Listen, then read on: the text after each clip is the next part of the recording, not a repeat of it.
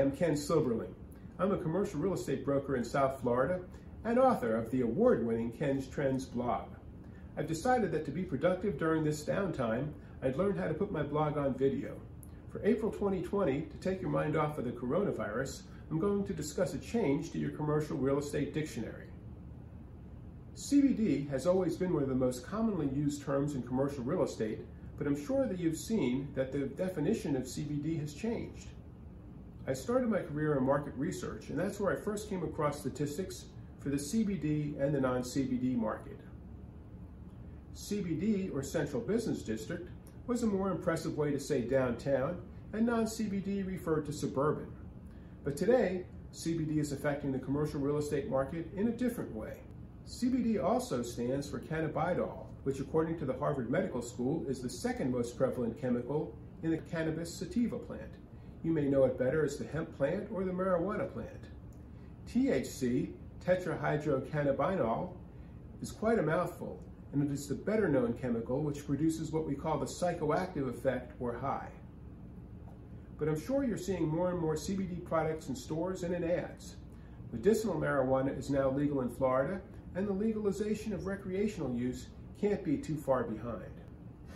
Anyway, both CBD and THC are extracted from the hemp plant. Hemp fibers have been used for centuries to make rope, paper, and even clothing. Thomas Jefferson actually drafted the Declaration of Independence on hemp paper. But you've only been able to grow industrial hemp legally in the US since 2018.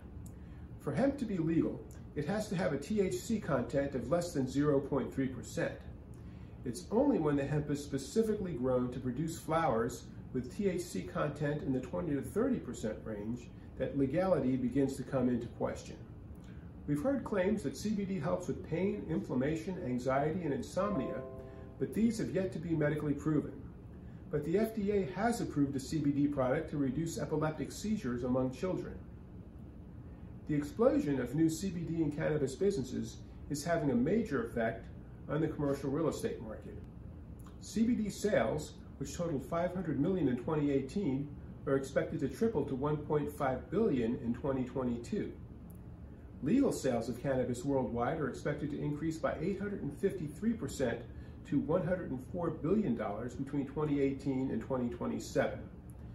As brokers, we are all getting calls from CBD and cannabis-related business owners. Currently, 11 states have legalized recreational marijuana, and 22 have approved it for medical use. But cannabis is still illegal according to federal law.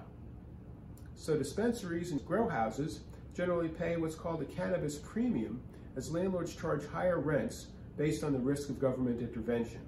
In Colorado, the first state to legalize recreational cannabis in 2014, growers have paid 2 to 3 times market rent for industrial property, and the increasing demand has raised prices across the board. Denver industrial rates increased by 10 to 15% annually between 2012 and 2016. If there's money to be made, you know Wall Street is going to get involved. There are now actually cannabis real estate investment trusts that invest in retail and industrial property leased to the cannabis industry. You can get in on the trend by investing in companies like Treehouse REIT and Innovative Industrial Properties Inc., which aim to generate higher returns than traditional REITs by investing in properties leased to cannabis-related tenants. There are now many publicly traded cannabis businesses with market caps in the billions. The takeaways? Whether you're a real estate analyst or a consumer, look out for CBD's new double meaning. Whether it's CBD or CBD, both will continue to impact commercial real estate.